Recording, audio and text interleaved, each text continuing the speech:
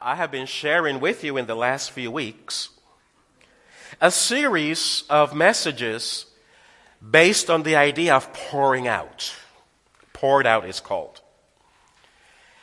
In the 5 or 6 messages that this series include, we saw the different characters stand up this morning as we began the worship service. And Mary, friend of Jesus, who was also the sister of, Martha and Lazarus, had gone to the family stash perhaps and taken some money and purchased or took the most expensive essence of nard fragrance. And when Jesus was having a dinner at her home, she decided to break the jar and anoint the feet of Jesus. And she did that. And people were complaining, but it was a radical thing that she did. And we ask ourselves the question, when was the last time you did something very radical for God? The following week, and this is falling off, the following week, we end our service with this thing is today. The following week we heard of Peter, who had actually walked on water with Jesus. How many of you have walked on water? I have. You have. It's frozen, right? But no, not like that. No, real liquid water. Peter walked on water, and suddenly Jesus is going to wash his feet, and Peter says, "Oh, no, you're not going to touch me. You're not going to do that to me."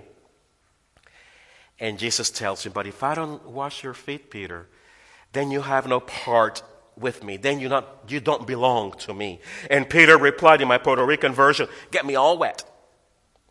And Peter replied, not only wash my feet, but my hands and my head. He wanted to belong to Jesus. And we asked ourselves the questions, do you belong to Christ? A week before, we saw a Roman centurion, the executioner of Jesus, called Longinus, the man who poured out as much blood as he could out of the prisoners. That was his job. And we saw how he was transformed before our eyes from enemy into our brother.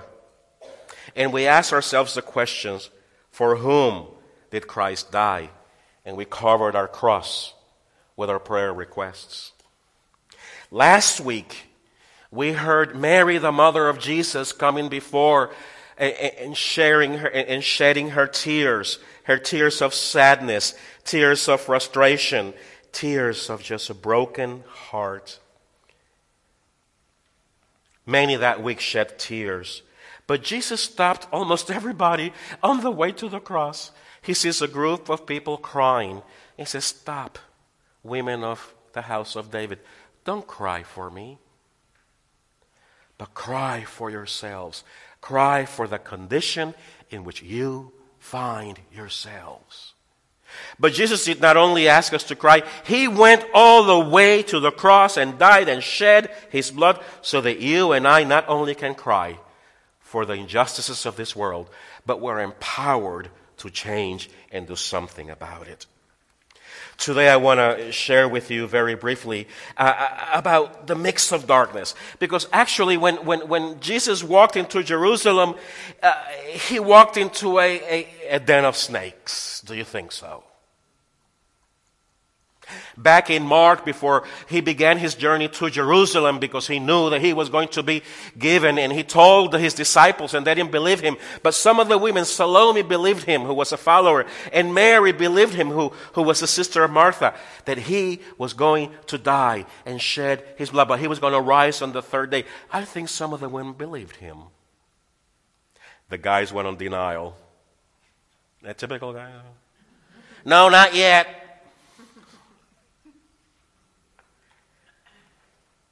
And in that process, Jesus is there, and he goes into Jerusalem, into the mix of darkness, into a place where darkness was reigning. Actually, the concept of darkness in the scripture is very interesting, because from the beginning of Genesis chapter 2, we find the world surrounded in darkness, in void, in chaos.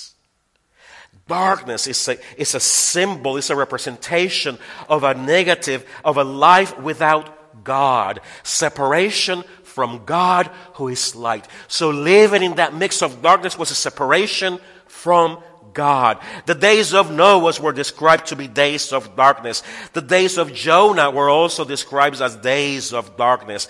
Days where good things of God were far and few in between. Yet, for some reason, many of us, deep within us, we believe that there are better days to come. No matter how dark reality can be, there's always a spark of hope, a dim little light of hope that says, things will become better. Why do we even think that way? When we live in a world of darkness, why do we even have a spark of hope? And I'm not talking about us believers who know the true light of the world. I'm talking about the world out there who still believes in some kind of hope. They're going to have to make it up themselves, and that's what they do. But they still seem to have that idea that better days are yet to come. May I suggest that idea that better days are yet to come is perhaps one of the thumbprints, one of the left prints that we have in our lives, one of the DNAs from when we were created with God and for God and by God. And there is that little light that's dim way within us in the mix of darkness in which we live. We could say that we experience days of darkness when we lose a loved one, when we lose our independence, when we lose our community that we are used to hang out and live with, and darkness of loneliness becomes more often. On the final week of Jesus' life, Jesus was thrown into the agonizing mix of darkness. He was thrown into a place that he knew that he was not going to win. Think about it. The minute he walked into that city, he knew that he was not going to win. And what did he do? Well, Scripture tells us that during the week preceding to the crucifixion, Jesus not only walked into Jerusalem and left and went to the villages around it, healing and teaching and preaching. He cleansed the temple. He cursed the fig tree. He teaches the great commandment. And he has a few dinner affairs. Parties with his friends. He's invited to some of these parties. Oh, he confronts the Pharisees and he turns over tables and he tells them, this house is a house of prayer for all who come. And yet he knew that he was in the mix of darkness. He also knew that he was being suspicious. He also knew the tension was building up. He had the conversation with his disciple about what he was supposed to be doing in the betrayal. Oh, no doubt he was taken to the cross and he died. But the story does not finish there, because he was light while he was in Jerusalem. We ourselves are living, walking, fighting in the mix of darkness. One moment we're enjoying ourselves and our relationship, and the next moment Cobb County Police rings their thing and lights behind us.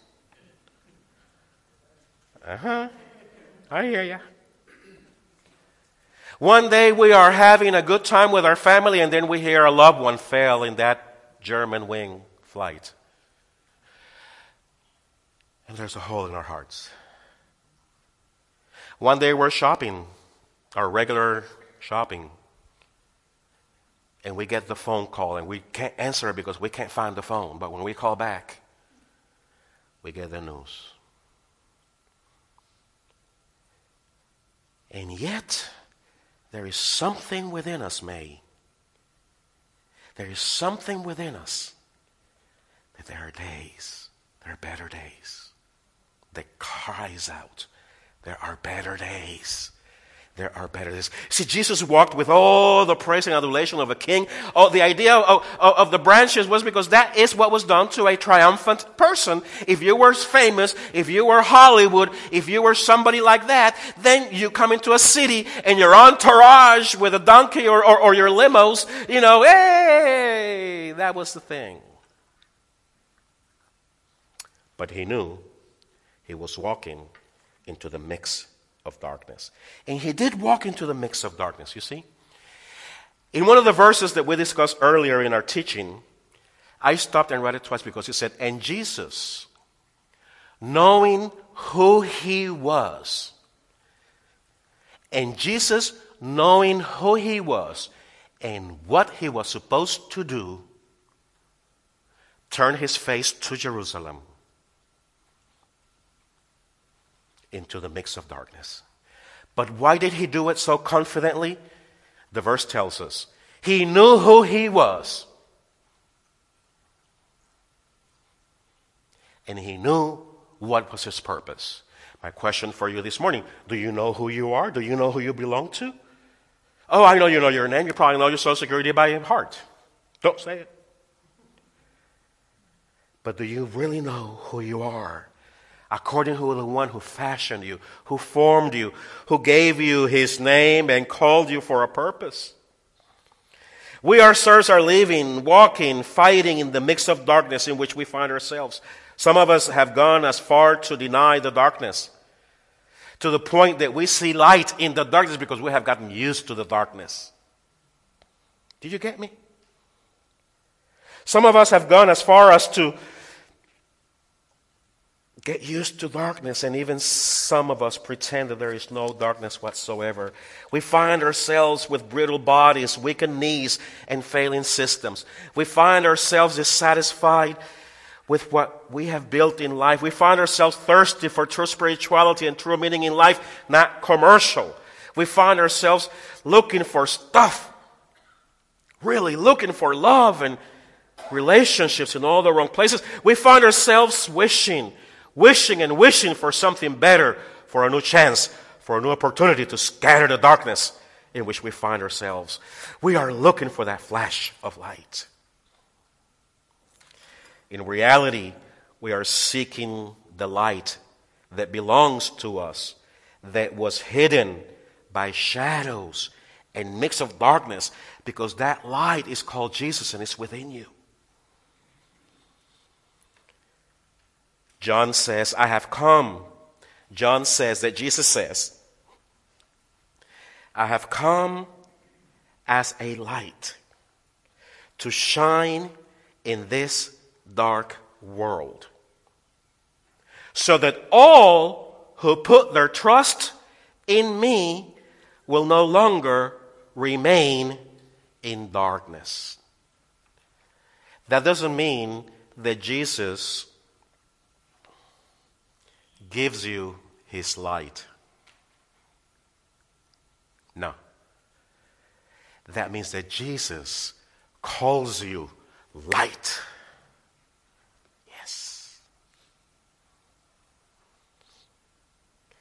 Jesus said, you are the light of the world. Light to bring light into the world, into our families, into our schools, into our businesses, into our homes, into our hospitals, into our rehab centers. Light to be to the homeless, light to the poor, light to the rejected immigrant, light for the abused and the abuser, light for the destroyer and the repairer, light for our darkened souls. Light. But we are in the midst of darkness. And thus I have this band, black on black. May not look too clearly, but let me show.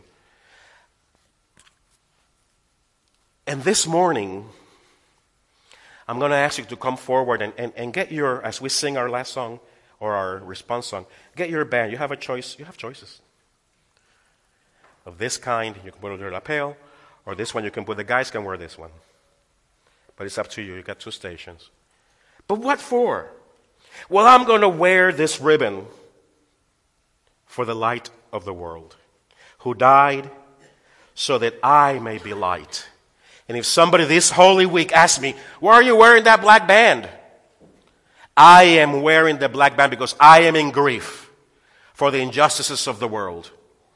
I am in grief for the way we treat children, for the way we treat parents. I'm in grief for the way we treat one another. I am wearing this ribbon because God's heart is broken for the darkness that surround our mix our community. I am wearing this ribbon because I have been invited to be the light of the world. I am wearing this ribbon